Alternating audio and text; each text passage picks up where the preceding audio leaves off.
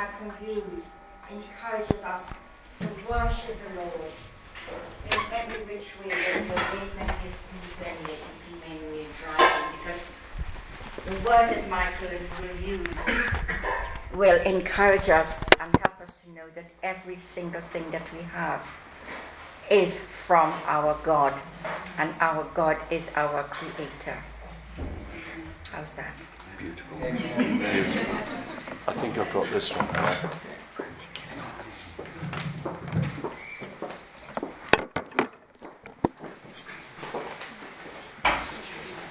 Can I be heard? Yeah. Okay. Well, here I am again. And here you are, to the praise and glory of God's grace, mercy and goodness. So I'm going to take a look today at a prophet and a holy man of God called Habakkuk. I can't hear you at the back. You can't hear me? Can we adjust the microphone? Yeah, just there. Can you hear me now? Whoa! Yeah. Well, I heard You heard that? Yeah?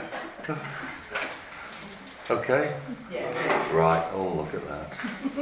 You missed all the rest, the former. Okay, fair enough. So, I'll just start off again. Because I'm taking a look today at a prophet and holy man of God called Habakkuk. It's Old Testament, probably a well-known account to most here, written around the late 7th century BC, and yet containing much of relevance for us today in this age of ours. There's a lot to say about Habakkuk, but that's like a large bowl of fruit. Too much. So we're just taking a couple of pieces of fruit, which I hope won't take too long. So, and it won't. And as we all know, all scripture, according to 2 Timothy 3:16-17, is inspired by God and is useful to teach us what is true and to make us realize what is wrong with our lives. It corrects us when we are wrong and teaches us to do what is right. God uses it to prepare and equip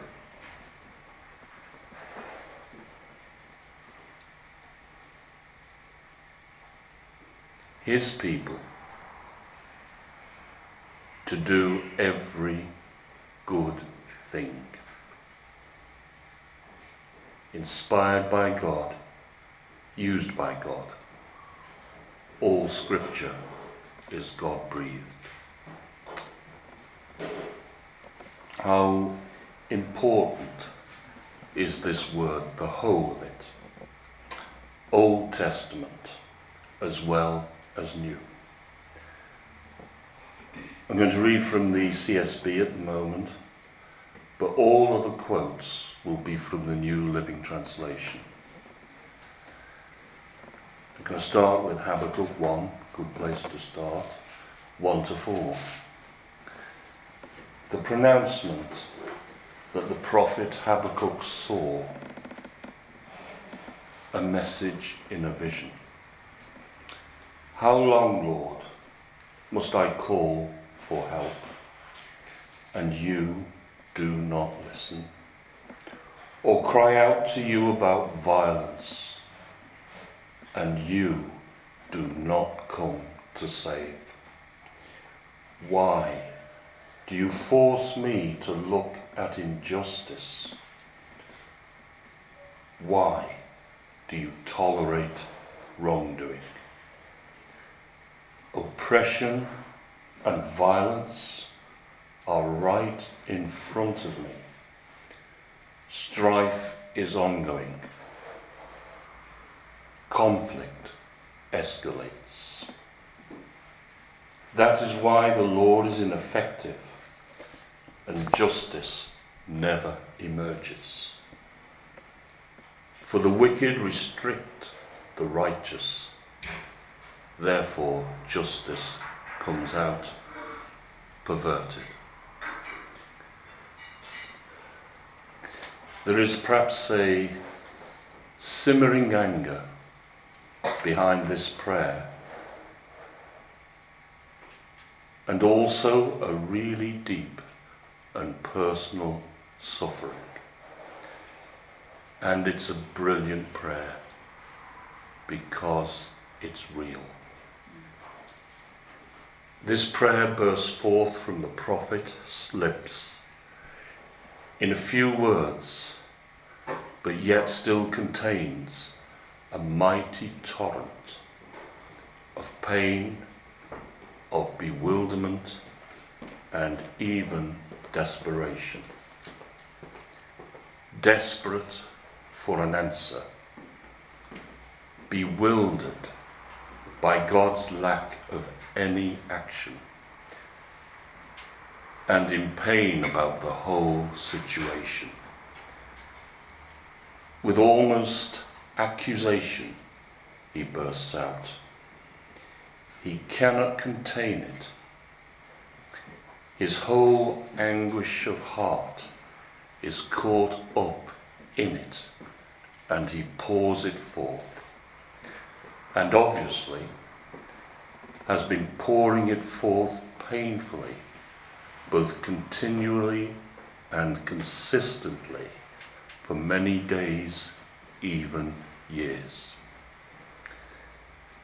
The length of time increases his anguish, and God both knows and permits it.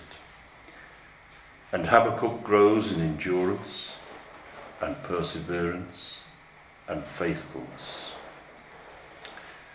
God permits and uses hardships, even when, as hardships do, it brings unhappiness, that real growth and good may come in time.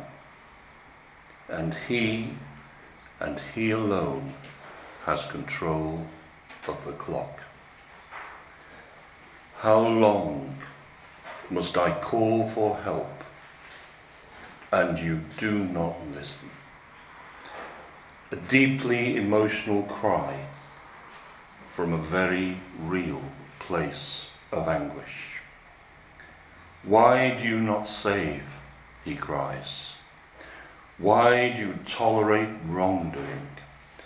Strife is ongoing and conflict increases. Your righteous people are terribly constricted by the wicked, and it's escalating. How long? Why have you not dealt with this? He is enmeshed and intricately interwoven in the whole situation. Deeply concerned and fervently desiring God to act, and deeply concerned for God's holy and oppressed people and their deliverance from evil. A man concerned for others as well as for himself, and for the state of the nation kingdom of Israel, and with an appointment from God as watchmen. We too have an appointment from God. This prayer is, it's a powerful intercession and a consistent intercession and a bold intercession and an unfeignedly honest intercession. He speaks out what is in his heart without a shadow of religious performance or hypocrisy. Says it as it is, in his eyes, as he sees it and directs it to God, the only source of help. He does not look elsewhere to anything or anyone else, not to governments, movements, or programs, or any other human endeavour. It is, though, what we tend to do. We often pray for a government which is essentially wicked to act righteously. But he knew where to go. And actually, so do we, directly, with the whole problem to the Father and Creator of all things. Psalm 60, verse 11. Give us aid against the foe, for human help is worthless. For human help is worthless. Psalm 121, verses 1 and 2. I lift my eyes toward the mountains. Where will my help come from? My help comes from the Lord, the maker of heaven and earth. Not mountains, the created order, but the uncreated and eternally omnipotent maker and source of everything that is, the Lord our God.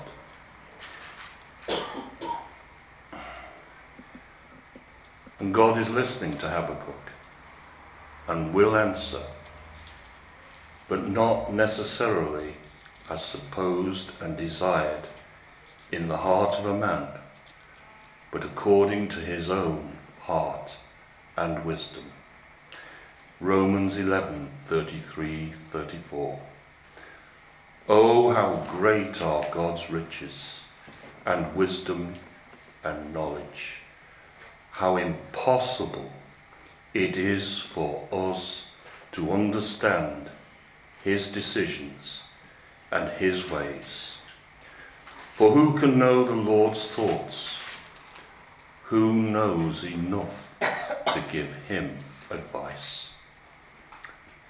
Our perception is negligible. His perception omniscient, all-knowing. At our best, our thoughts and understanding are less than dust in his presence. But even so, as Habakkuk, do we, I wonder, pray with such fervour and commitment, continually and consistently, perseveringly and painfully longing for God to act.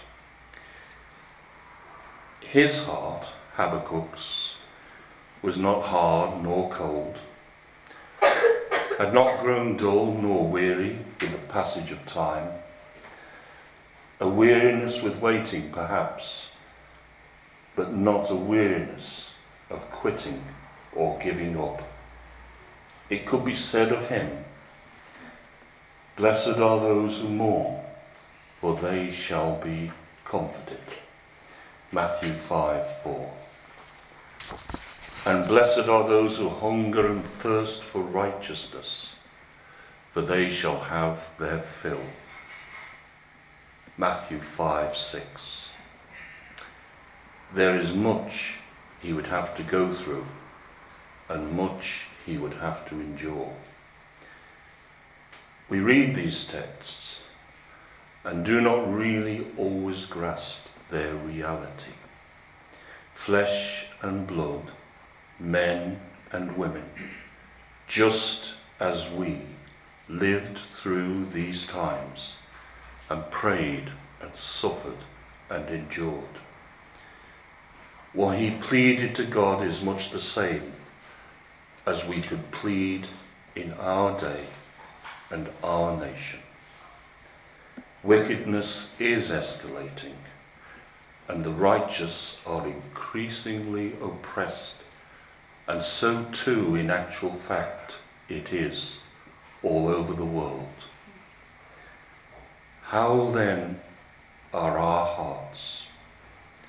Are we a hungering and thirsting people, and a praying and a mourning people? Hunger and thirst consume a person's whole attention with a passion that fills heart and mind. Mourning too concentrates our attention and passion. Are we angry, emotionally involved as Habakkuk was, and greatly stirred up, crying out to God continually as he? In this dark world, how deep is our concern? Do we actually possess a consuming passion for the kingdom and honour of our God and Father, and for light to come into this present and increasingly pervading darkness? Habakkuk was eaten up with passion. How long, O Lord? The early church was eaten up with it also. Acts 4. And now, O Lord, hear their threats, and give us your servants, great boldness in preaching your word. And so too should we be. But I think, and I speak to myself and for myself as well, our hearts are somewhat dull and cold, and we are not enmeshed and intricately interwoven in our present day situation. So may God grant us that we here begin to burn with a passionate heart for the things of God, the rule, the righteousness, and the kingdom of God in our day and age of darkness also. Amen.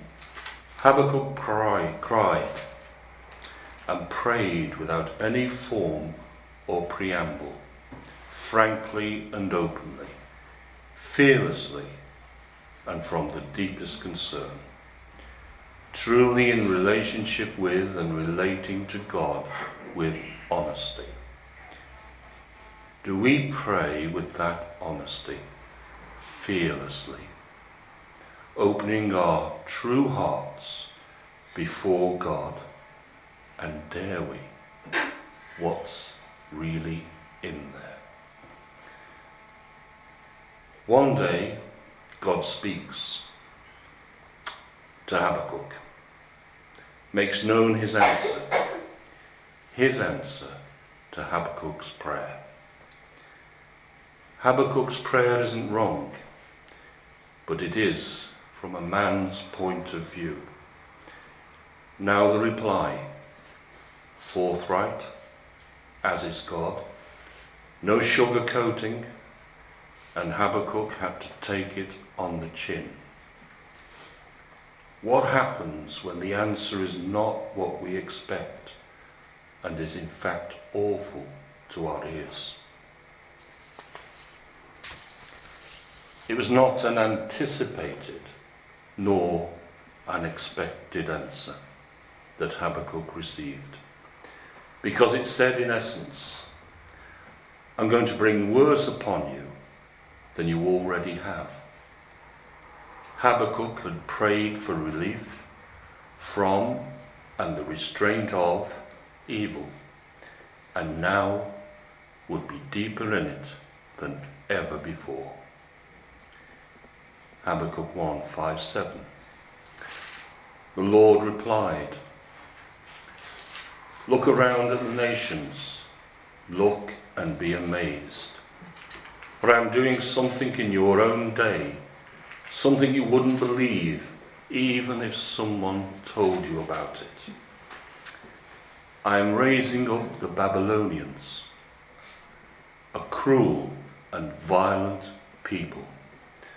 They will march across the world and conquer other lands.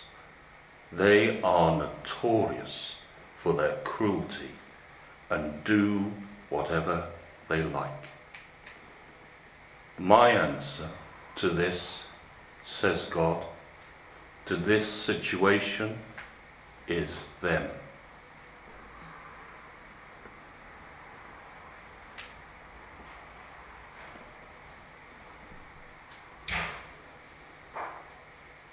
A violent and arrogant people, an evil people. If you heard this from another source, you wouldn't believe it. But you are hearing it from me, your God.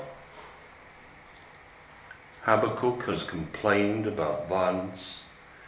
Now he will see more of it. Habakkuk has complained about evil deeds. Now he will see more of them. Habakkuk has complained about injustice and the wicked outnumbering the righteous, and now there will be more of both. Habakkuk had prayed, perhaps for many years, for relief and light to come into the darkness, for there to be a turnaround, for wickedness to be overthrown. And when God eventually and finally answers, completely the opposite is going to happen, and in his day soon. And it knocks him over, and everything spills out of him again without any vestige of dissemblement or restraint. Verse 12-13. O Lord my God, my Holy One, you who are eternal, surely you do not plan to wipe us out. Panic.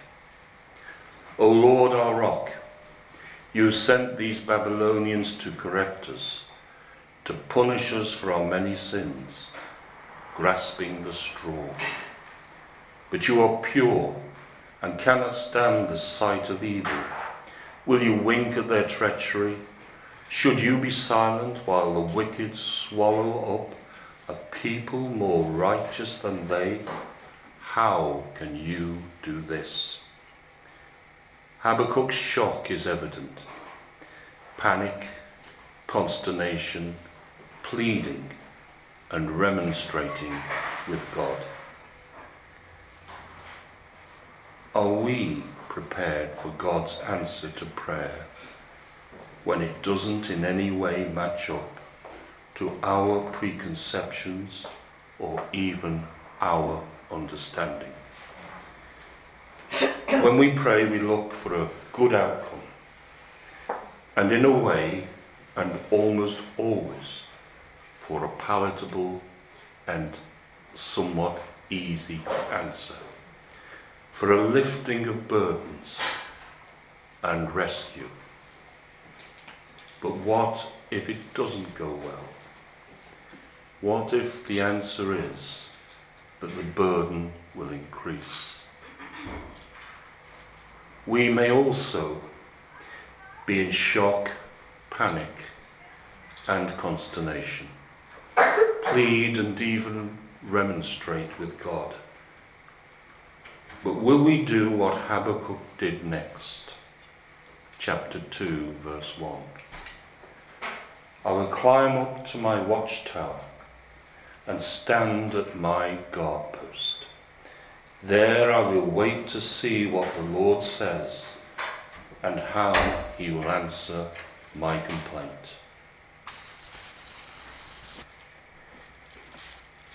He gathers himself. He does not comprehend, but turns again with a waiting heart to seek he who made the heavens and the earth. More prayer, more seeking, more waiting, deliberate and intentional, turning again to his God and Master, climbing actively, standing awake and alert, intentional, determined, a man of God and a watchman and guard for Israel, compliantly fulfilling his role in the will and purposes of God, even in the great difficulty of personal distress. Would that we would be the same. Once more, God answers. Habakkuk 2:2-3. Then the Lord said to me, write my answer plainly on tablets, so that a runner can carry the correct message to others. This vision is for a future time. It describes the end, and it will be fulfilled. If it seems slow in coming, wait patiently for it. It will surely take place. It will not be delayed. If we were to read on, we would find that the answer is that the wicked will come, and they will come to judgment as well. And the tables will be turned, but they, the wicked, still will come nonetheless. And the just will live by faith in God during this time. Habakkuk has asked why, to which God has not replied. Habakkuk has said, surely not. God has said, surely so. And Habakkuk accepted God's way, put aside his own perception, and wrote down the words of the vision, to be read by the righteous of his day and all succeeding generations, that they might know that God is in control of all things and takes strength in times of tribulation. God does not explain himself, but does make known what is to come. Amos 3:7. Indeed, the sovereign Lord never does anything until he reveals his plans to his servants, the prophets. And Matthew 24:25, Jesus said, see, I have warned you about this ahead of time.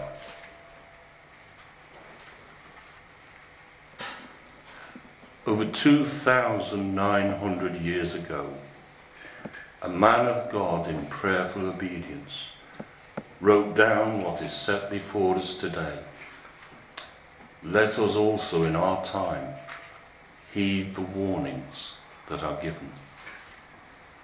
And Habakkuk's final words show the heart of a man's relationship of trust in his God.